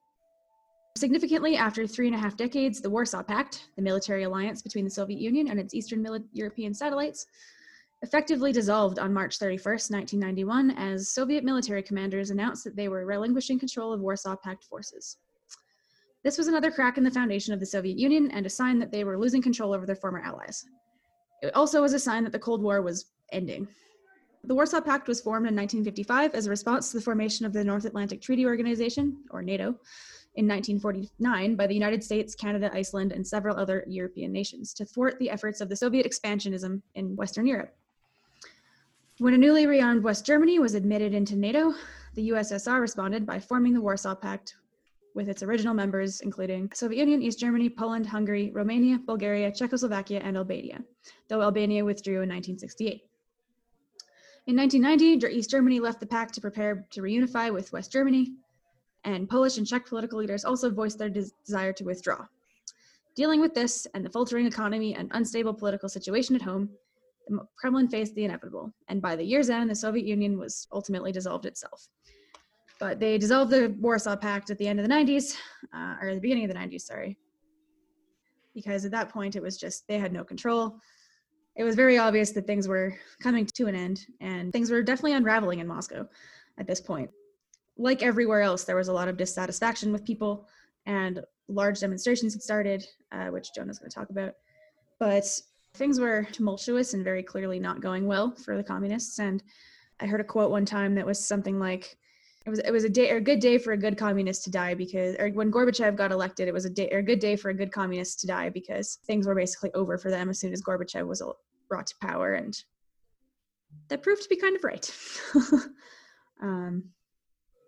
Yeah, things are pretty tumultuous in Moscow at this point. That's putting it mildly. Plans for a coup date back to December 1990 when KGB chairman Vladimir Khrushchev requested two of his officers begin preparations for a potential state of emergency. Those who were brought in on the plan were Defense Minister Dmitry Yazov, Internal Affairs Minister Boris Pugo, Premier Valentin Pavlov, Vice President Gennady Yanayev, Defense Council Deputy Chief Oleg Baklanov, Gorbachev's Secretariat Head Valery Boldin, and CPSU Central Committee Secretary Oleg Shenin. I'm apologize for all those names. You're not being quizzed at the end of this. These 8 men formed what is known as the State Committee for the State of Emergency, also known as simply the Group of 8. The overall plan was to have Gorbachev declare a state of emergency based on the ongoing unrest across the Union, then use the military to remove Yeltsin as president of the Russian SFSR. On July 23, 1991, the newspaper Sovietskaya Rossiya, the official media of the Supreme Soviet and Council of Ministers of the Russian SFSR, published a call by party officials for actions to be taken against the unrest in order to restore order to the Soviet Union. The publication obviously worried a lot of people. And a week later, Gorbachev, Yeltsin, and Kazakh President Nursultan Nazarbayev met to discuss the possibility of replacing the members of the committee with reformists. However, Khrushchev had placed Gorbachev under surveillance and had become aware of the meeting and its contents. On August 4th, Gorbachev went to his summer home on Crimea, planning to return to sign the new Union Treaty on August 20th. It was chosen by the committee this would be the time to act. The group of 8 traveled to Crimea on August 19th and attempted to convince Gorbachev to enact the state of emergency so they could remove Yeltsin. To their surprise, Gorbachev flew into a fury and outright refused. Without his support, the committee had no choice but to basically keep him confined to his summer home under house arrest. Despite not receiving approval from Gorbachev, the group of 8 declared a state of emergency, then marched troops and tanks into Moscow. They claimed to have taken control themselves as Gorbachev was ill and unable to fulfill his duties at the time. However, quickly the coup fell into problems. First, the Soviet citizens were vastly unsupportive of the coup and rallied against it rather than with it. Second, few leaders of the other republics supported the coup, with others calling it unconstitutional. However, the majority of republic leaders made no statement and simply watched as the situation unfolded. Third, the foreign media allowed within the Soviet Union uncensored. Yeltsin took this opportunity to speak with CNN reporters. Live on the air, with both the Union and the world watching, Yeltsin denounced the coup, declaring it a means for power to be taken away from the people. Major Evdokimov, the chief of staff for the tank battalion guarding the House of Government, which is confusingly known as White House, declared his support for Yeltsin's government. Yeltsin ventured outside, climbed onto a tank, and asked for those who supported democracy and reform to his aid. He called for a general strike and demanded Gorbachev be allowed to speak publicly. His declaration was distributed throughout Moscow on flyers. Furthermore, while some of the military was on board with the coup, the army was divided in their loyalty, and the Air Force was entirely opposed to the coup. Much of the other leadership was also opposed, as it did not have the support of Gorbachev. On August 20th at noon, a curfew was declared in Moscow from 11 p.m. to 5 a.m., which was seen as a sign of an impending attack on White House. The division at White House began preparing for an assault, despite most stationed there being unarmed. They constructed makeshift barricades, and the tanks were moved on the outside of the White House gates.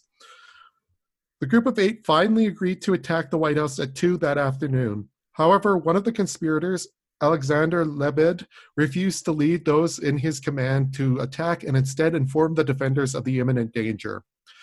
At 11:03 p.m., taking advantage of the situation, the Estonian Supreme Council declared independence of the Republic of Estonia. Basically, all of this was having the exact opposite result of what they were hoping for. On August 21st, civilians blockaded one of the tunnels leading to White House, preventing the Taman guards from advancing. Soldiers opened fire and 3 men were killed. One, a 22-year-old Afghan war veteran, was shot and then crushed under an infantry fighting vehicle.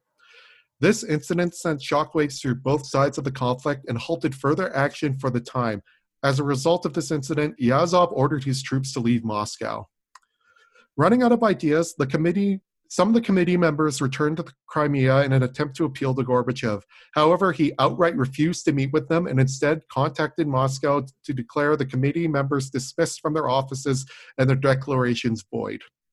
Meanwhile, the Supreme Council of Latvia declared sovereignty after ratifying its restoration of independence that was passed on May 4th.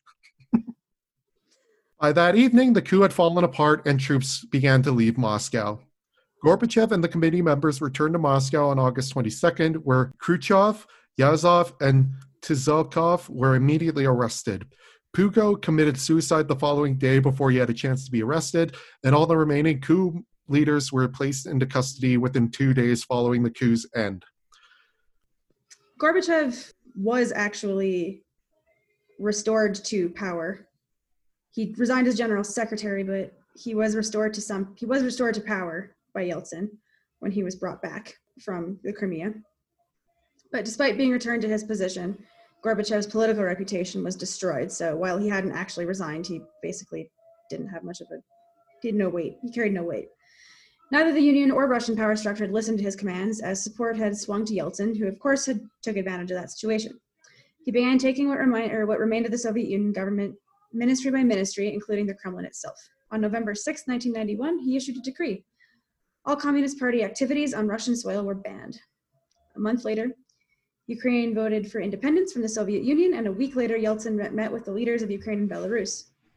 These meetings were known as the Belovezha Accords, and during which the 3 presidents announced the dissolution of the Soviet Union and the formation of a voluntary Commonwealth of States in its place.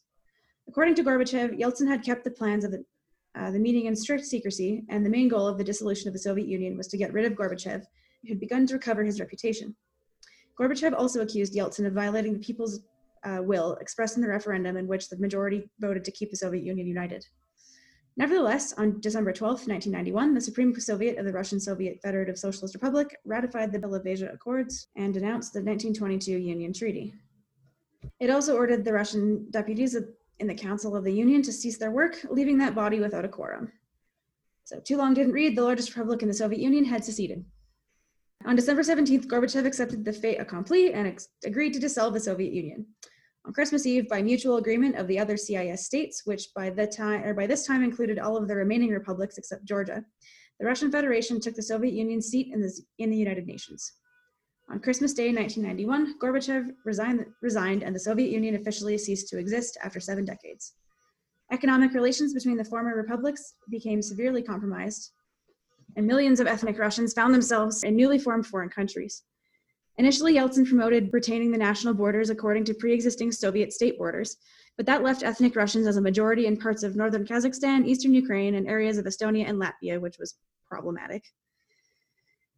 Days after the dissolution, Yeltsin resolved to embark on a program of radical economic reform.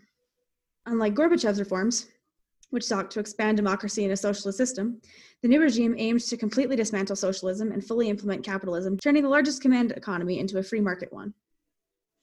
During the early discussions, they debated issues of speed and sequencing, with an apparent division between those advisors who favored a rapid approach and those who favored something more gradual. On January 2nd, 1992, acting as his own prime minister, Yeltsin ordered the liberalization of foreign trade, prices, and currency. At the same time, he followed a policy of macroeconomic stabilization, which was a harsh austerity regime designed to control inflation. Interest rates were raised to be extremely high to tighten money and restrict credit. To bring state revenues into balance, he raised new taxes heavily, cut sharply on government subsidies to industry and construction, and made deep cuts to state welfare spending. Things didn't go well. In early 1992, prices skyrocketed throughout Russia, and a deep credit crunch shut down many industries and brought about a protracted depression. The reforms obliterated the standard of living of much of the population, especially groups dependent on Soviet-era subsidies and welfare programs. Russia's GDP fell by 50% in the 90s, and vast sectors of the economy were wiped out. Incomes fell, and inequality and unemployment grew dramatically. Hyperinflation was caused by the Central Bank of Russia's loose monetary policy, wiping out many people's personal savings, and tens of millions of Russians were plunged into poverty. Some economists argue that in the 1990s, Russia suffered an economic downturn more severe than the Great Depression of the 1930s. Russian commentators and even some Western economists largely blame Yeltsin's program for the country's disastrous economic performance in the 90s, and it's fairly well-founded. Many politicians, including his own vice president, Alexander Rudskoy, denounced the program as economic genocide. By 1993, conflict over the economic reforms escalated between Yeltsin on one side and opposition to the economic reforms in Russia's parliament on the other. Throughout 1992, Yeltsin wrestled with the Supreme Soviet of Russia and the Congress of People's Deputies for control over government policy, and government banking and property. Throughout the course of the year, the Speaker of the Russian Supreme Soviet, Ruslan Khasbulatov, came out against the reforms despite claiming to support Yeltsin's overall goals. The Seventh Congress of the People's Deputies succeeded in turning down the Yeltsin-backed candidacy of Igor Gaidar for the position of Russian Prime Minister. Finally, an agreement was brokered by Valery Zorkin, chairman of the Constitutional Court, which included provisions such as a national referendum on the new constitution, parliament, and Yeltsin would choose a new head of government to be confirmed by the Supreme Soviet, and the parliament was to cease making constitutional amendments that changed the balance of power between the legislative and executive branches.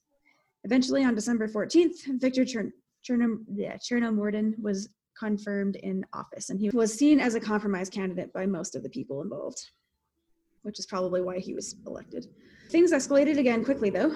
Parliament changed their prior decision to hold a referendum. Yeltsin, in turn, announced on TV on March 20th, 1993, that he was going to assume certain special powers, quote unquote, in order to implement his program of reforms.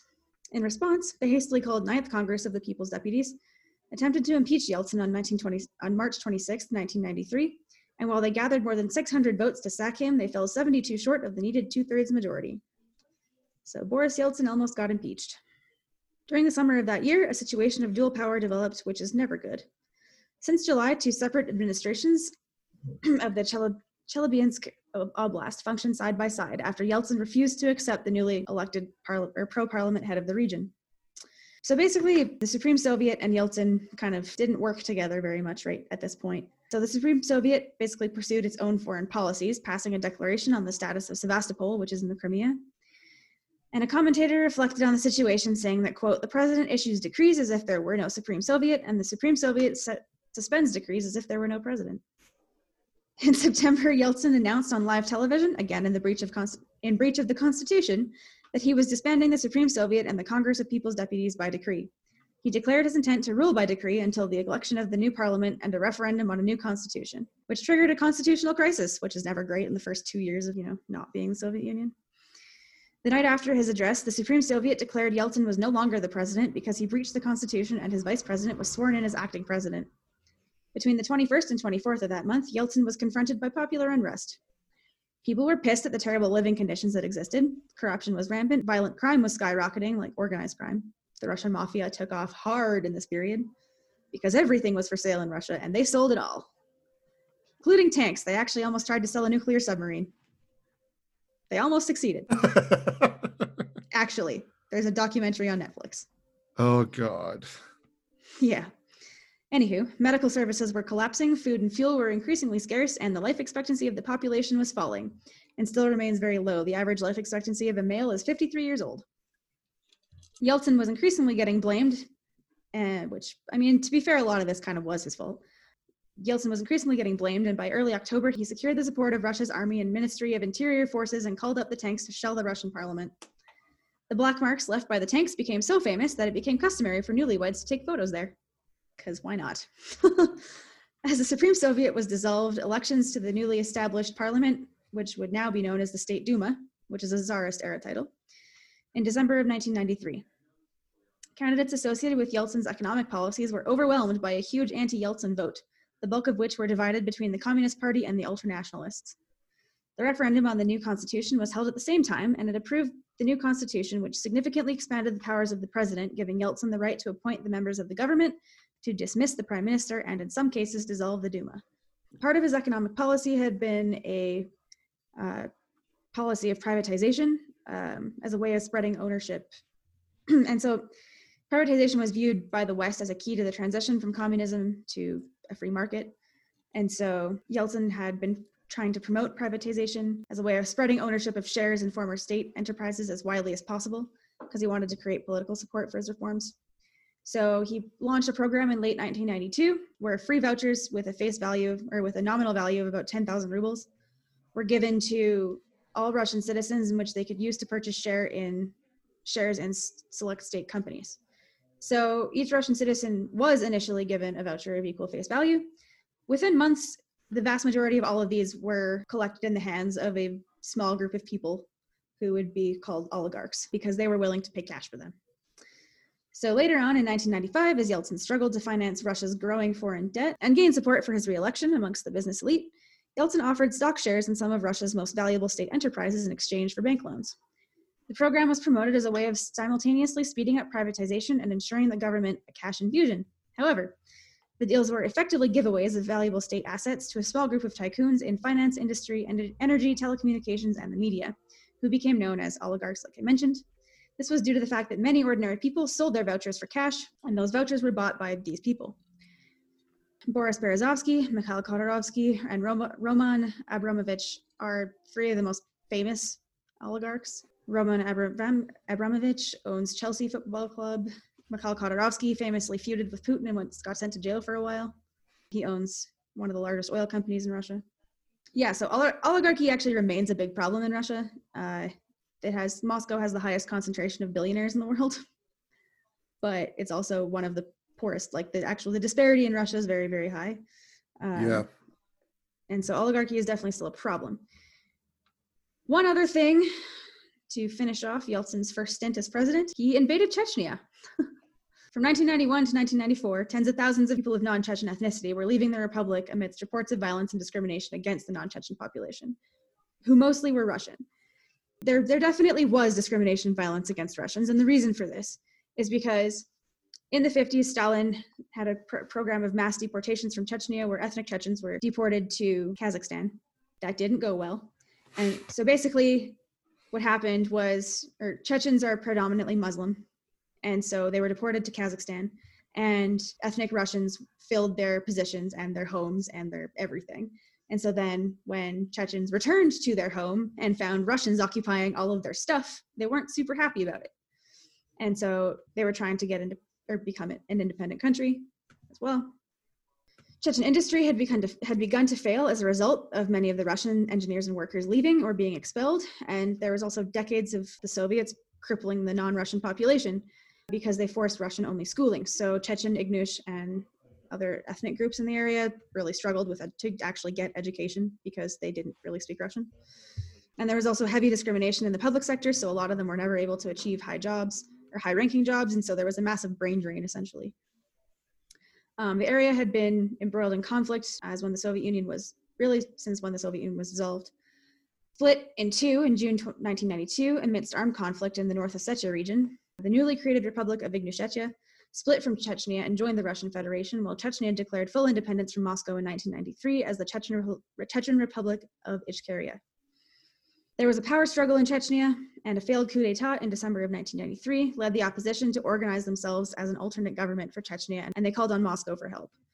Moscow supported them clandestinely, and eventually unmarked Russian aircraft began operations over Chechnya, and both subsequent attempts to attack Grozny failed. Like, they tried to invade, didn't really work that great. And some of the clandestine Russian troops were actually captured, which was really awkward. Yeltsin issued an ultimatum to all warring factions in Chechnya to disarm and surrender. When the government in Grozny refused, Yeltsin ordered the army to restore constitutional order by force, and the army invaded. And the war was pretty disastrous for Russia, despite the fact that they massively outgunned the Chechens. And this is a thing later on too. So the war was unpopular abroad as well as at home. And it was unpopular amongst the soldiers fighting. Guerrilla warfare is always really difficult. This is really common. Chechnya kind of is Russia's Vietnam in this sense, because they went in with the intention of like in theory, they should absolutely smash the opposition because they have superior weaponry, people, everything. But the guerrilla warfare was really successful, and the guerrillas knew what they were doing, and they were motivated, and they really fucking hated the Russians and didn't want them there. So they were a motivated force, and they absolutely demoralized the Russian troops. And it was unpopular at home, but also abroad, it dismayed a lot of people in the West who had felt optimistic about Boris Yeltsin's presidency. So Time magazine wrote, quote, "Then what was to be made of Boris Yeltsin? Clearly he could no longer be regarded as the democratic hero of Western myth. But had he become an old-style communist boss, turning his back on the democratic reformers he once championed and throwing in his lot with militarists and ultranationalists? Or was he a befuddled, out-of-touch chief being manipulated knowingly or unwittingly by, well, whom exactly? If there was to be a dictatorial coup, would Yeltsin be its victim or its leader?" So essentially, people just didn't really know what to make of this in the West. And that was kind of just the sense of Yeltsin really from that point on. And Yeltsin he was reelected in 1996 and stayed in power until 1999 when he announced that Vladimir Putin would be replacing him. And that's where we're at now, pretty much. 20 some years later. Yeah, pretty much. I was going to go through every single one of the republics, but doing this research, I'm just like, oh, fuck it. I don't want to. There's too many and so a lot much. Of it's the same. Yeah.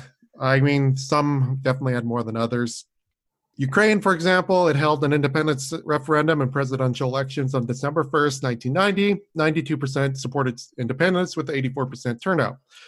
Leonid Kravchuk became the first president of Ukraine. Ukraine was a founding member of the Commonwealth of Independent States with Russia and Belarus. The country entered a deep recession between 1991 and 1999, during which its GDP dropped 60%. Ukraine held 1/3 of the Soviet nuclear stockpile, approximately 1,700 warheads. This meant Ukraine had the third largest nuclear arsenal in the world for a time being. The Ukrainian government agreed to destroy the weapons when they signed the Treaty on the Non-Proliferation of Nuclear Weapons and no longer has nuclear weapons. But yeah, that country once had the third largest stockpile. I think after Chernobyl, Ukraine was like, please, for the love of God, get everything nuclear fucking out of here. Pretty much. Pretty much. Fuck, go, get it out. There's a politician in Ukraine that wants to stop the war in Donbass with nuclear weapons. And he's like a prominent politician too. Oh boy. So there's that. The 2004 presidential election was marred with controversy. Winner Viktor Yanukovych won due to election tampering. I remember this. By, surprise, Russia. I remember this. As a result, up to 1 million people protested the results in an event known as the Orange Revolution. This resulted in the Supreme Court annulling the results of the second round and ordering a new election. Yanukovych won the new election. Yeah. A second revolution occurred between November 2013 and February 2014. This was the result of Yanukovych deciding not to sign the Ukraine-European Union Association Agreement and instead seek an agreement with Russia. Protests broke out across Ukraine, mostly in Kiev. Eventually, Bekrut riot police special forces opened fire on protesters, resulting in full-blown revolution to follow. In the end, Yanukovych was removed from office by a vote from parliament, and new elections were called. Not long after, Russian forces entered Crimea, and the region voted to unify with Russia. Furthermore, pro-Russian fighters began an uprising in the Donbass region, with fighting continuing to this day. We're not going to touch the Crimea thing today. No, but I was living next to Russia when that happened. Oh, yay. In 2014. Yeah, you were in Turku. I was Turku. in Finland. Yeah, it was great. Great stuff. I went to Russia. It was pretty cool. That's when I went. So in Moscow, there was this really famous mural. I think I've talked about this actually already. Mm-hmm. But anyway, there's this really famous mural that was supporting Russian annexation of Crimea. And it was on the internet and stuff. It was a really big mural in Moscow. And I randomly stumbled upon it. Sweet. Like, just really random. I was like, wait a minute. But yeah, that was a really weird time, actually. It was really, really surreal. I can imagine. So Kazakhstan was actually the last republic to declare independence on December 16th, 1991. For perspective, Russia declared independence on December 12th. This means for 4 days, the Soviet Union consisted only of Kazakhstan.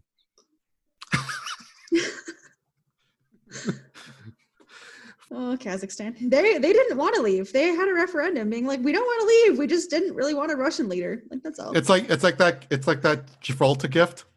Yeah. Just like, what? Where do we go? First Secretary Nur Sultan Nazarbayev continued ruling as first president of Kazakhstan until March 2019. After his retirement, the capital of Astana was renamed Nur Sultan. It's the most recent thing to happen, basically. Human Rights Watch has reported how Kazakhstan maintains heavy restrictions on freedom of speech, religion, and assembly. Yeah. So it's authoritarian. Most of the republics are. Yeah. Or our democracies, they're not Case really in point, democracies. Case in point, Belarus continues to run as a dictatorship led by Alexander Lukashenko. It currently holds the lowest rating in Europe of the Democracy Index and is the only country in Europe to maintain the death penalty. Because even Russia doesn't have the death penalty. So no, they got rid of it. So in Belarus, their soccer league at one point in the last couple of weeks has been the only sports league in the world pretty much that's still operating, because Lukashenko is essentially saying that COVID-19 doesn't exist in Belarus. And the advice of the government is to keep working hard and drink 4 to 6 ounces of vodka a day.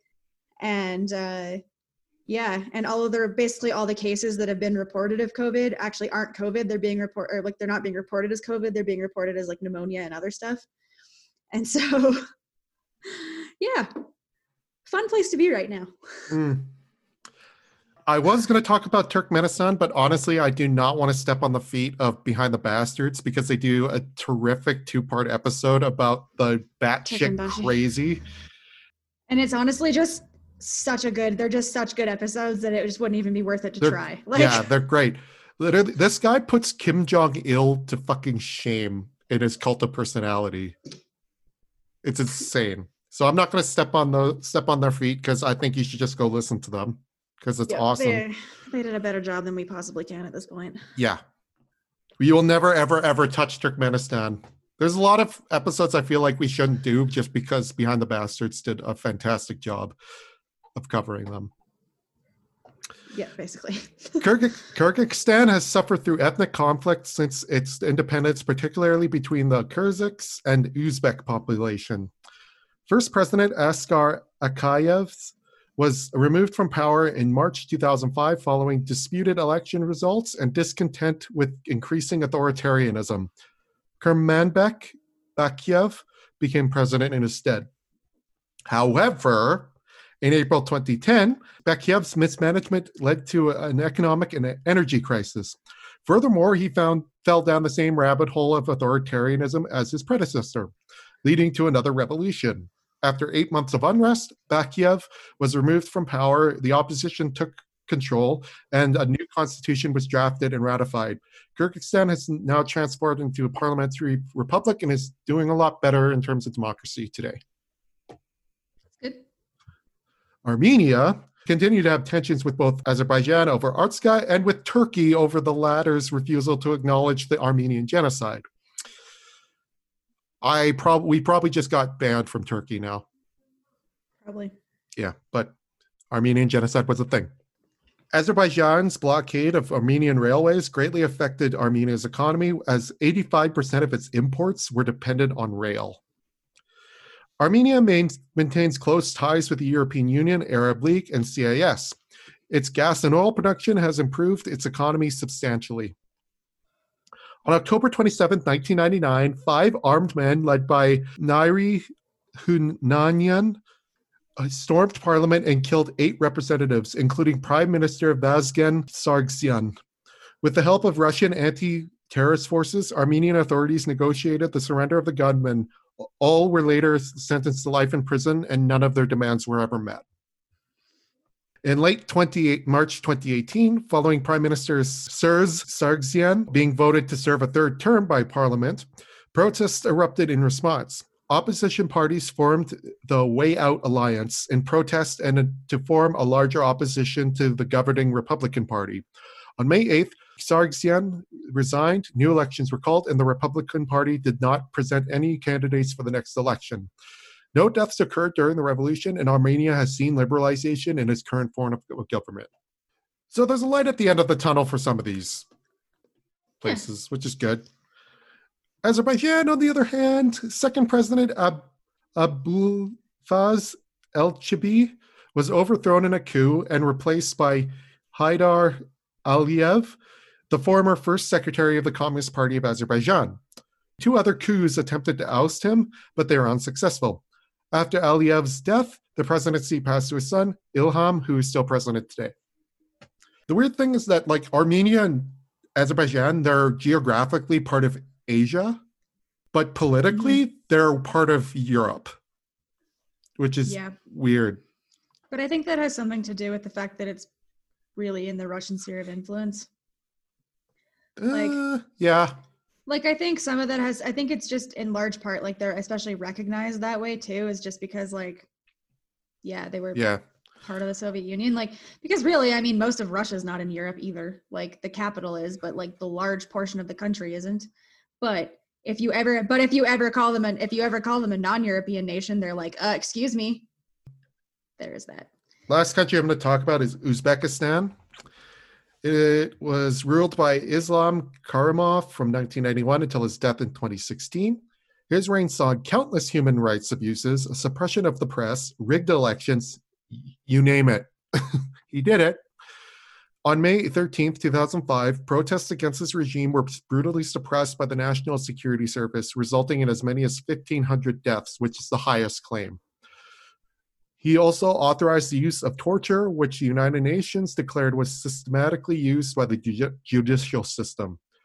Parade magazine even named him the worst dictator several years in a row.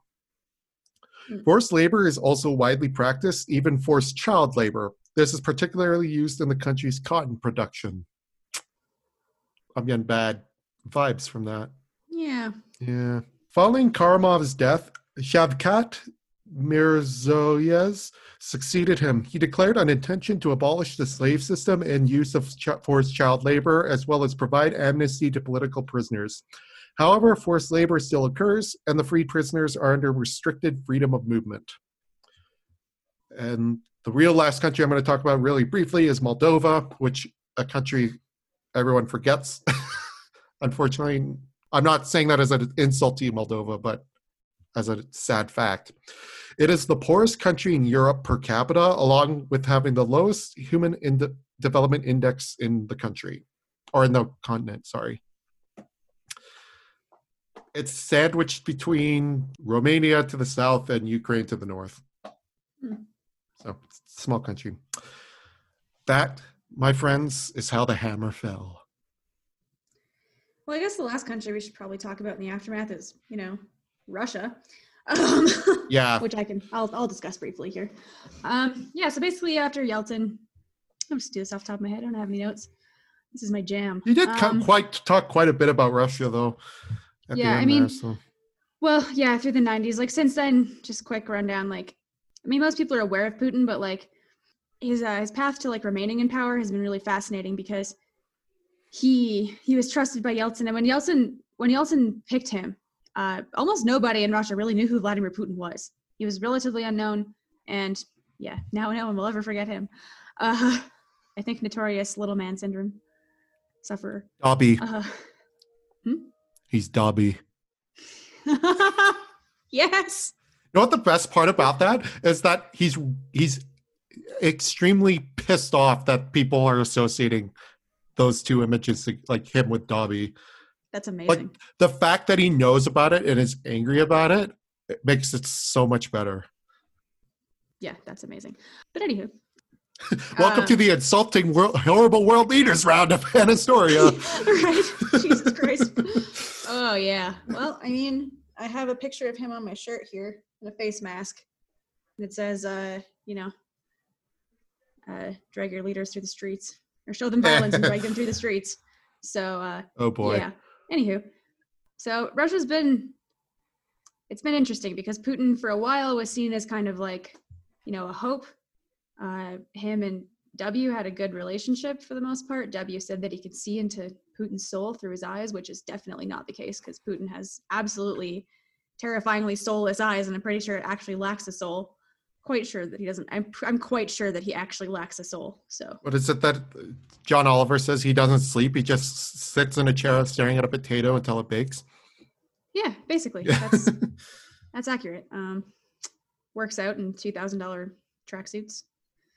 Rides a lot of horses shirtless. Does a lot of things shirtless. Since he took power, has essentially been consolidating it to become the Soviet Union again. He's invaded Chechnya again, under the pretenses of terrorism. The Second Chechen War has been, which there was terrorism. The Second Chechen War is really. I mean, to be fair, Chechnya invaded the neighboring republic. Yeah, Dagestan. Yeah. Yeah. So it's kind of tough. So with the Second Chechen War, the insurgents from Chechnya invaded Dagestan, which is an ethnic Russian republic. Russia came to its aid, and then there's also been terrorist attacks in Russia by Chechens. Famously, there was an attack at Moscow Theater in 2004, and then the Beslan School later on, where it's bad. So things are still really rocky in that region too. The Russians largely, the military is not really there anymore for the most part, but they also because there's a Russian guy essentially, Ramzan Kadyrov is a. Speaking of fucking nut jobs. Speaking of nut jobs, Putin and Kadyrov are pals, so Kadyrov gets to stay in power, and so Chechnya has mostly been safe in that sense, but there hasn't been a lot of conflict since, I guess, the last war, but yeah, still. Tensions are very high still. And yeah, the ethnic tensions are very real still. Yeah. In all those areas. Very much. Yeah. Not a lot. Like, I mean, really, a lot of this is very much, it's like you can very much see the effects of the collapse and everything like that in what's happening today. It's very clear. Like, it's very, very clear how things have gone. So we're not going to talk about Georgia because Georgia is just. They're probably one of the more successful of the republics in terms of. Yeah, but they still got a clusterfuck of problems. Like. Of course. Including a Russian invasion in 2008. Abkhazia, South Ossetia, which are breakaway states. Anyway. Yeah. Sorry, Georgia. It's just so complicated to kind of figure out where you are. I don't know if it's actually the most successful, but they've had problems with corruption. I would say the Baltic states are probably. Okay, yeah, the Baltic states definitely the most. Yeah. But of the actual proper really more Russian republics, because I don't really, the Baltics and stuff, I don't think of those as they're republics, but they're certainly not ethnically related, whereas Russians and Georgians, and they're a lot more related than Russians and Estonians, for instance. For sure. Anywho. So with that, this brings season 3 to a close. Yeah. 3 seasons. Holy shit, look at us. Yeah. We're still going. And so hope everyone's staying safe out there. Reminder that we are on Patreon if you love us and want to support us. We also recommend, if you're able to make donations to your local food bank. We made our donation today. Yeah, so thanks to everyone who signed up in our Patreon drive in April. We appreciate that. Thanks, Mom. Yeah, our next episode will be an interview, or not really an interview, but a conversation with. Yeah, next Other Nonsense is a conversation with Dr. Annie St. John Stark, and then after that we are pretty much going to launch into season 4. It'll be an episode of Joe Rogan for libtards. Basically, not really. That's a callback because we got called libtard on Reddit, like around the beginning of this podcast. So right, I forgot we did. That was a good moment. Yeah, I felt I wear it as a badge of honor. Me too. All right. But so what's your fun fact? Right, fun fact. So, it is related to this topic. So the Beatles are while they were wildly popular all over the world. That also included the Soviet Union. And so there's actually a really cool documentary that the CBC did, the Canadian Broadcasting Company, for those of you who don't know, called, or I can't remember what it's called now actually, but it's about how the Beatles brought down communism. And so the Beatles were like so popular in Russia and still are. People would make guitars out of like wood and make pickups out of like steal stuff out of telephone booths to make pickups. They would cut their hair like the Beatles. They would like translate their songs into Russian. I saw people make vinyl out of like X-rays. So they were called, and they called them bones. So they were like contraband records made out of like X-ray vinyl, and they called them bones. And Paul McCartney has like performed in Russia a few times since, and like performs in Red Square, and like hundreds of thousands of people show up. Like it's a really big deal. So yeah, that was kind of my fun fact. And also on top of that, in the 1990s, right after Soviet Union collapsed, the first like foreign concert to take place in Russia was Metallica, Pantera, Black Sabbath, and a bunch of other metal bands, and more than 1 million people showed up. And you can actually watch the whole thing on YouTube. Nice. We should probably mention we were going to use Metallica's "For Whom the Bell Tolls," right. But then we realized they're You're probably going to get sued. So we're probably going to sue us because it's Metallica. And then I thought back in the USSR, and I thought I was being brilliant, but then Lindsay's like, he's kind of the same. And I was like, fuck. Also a dick. Yeah, so you're probably going to get the Soviet national anthem at the end, the piano version. But anyway, sad piano version. You gotta go with the Red Army Choir version. I already used the Red Army Choir version. Damn it. So I'll use the sad one because it's the end. Anyway, I planned this out, Lindsay. I mean, it's still their national anthem, so.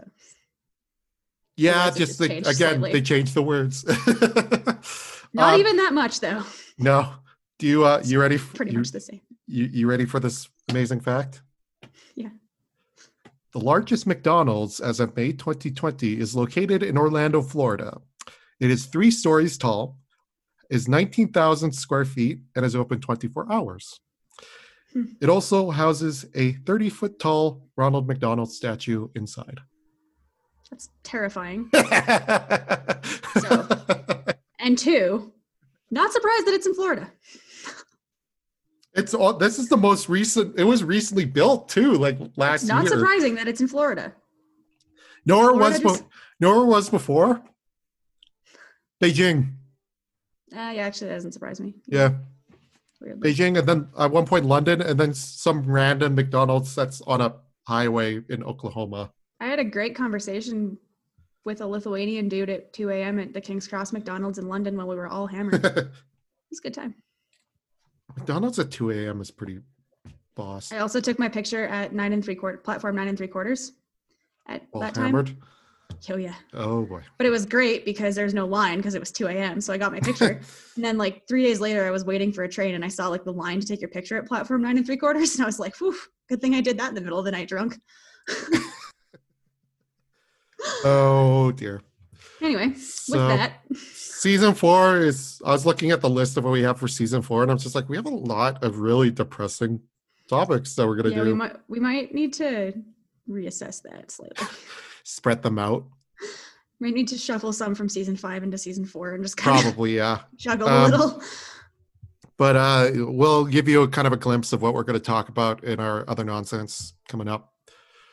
That'll be probably the week after this episode comes out. So yep. Stay tuned for that Wednesday. All right. Thanks, guys. This is Jonah. I'm Lindsay.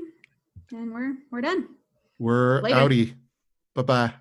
Later, Gators.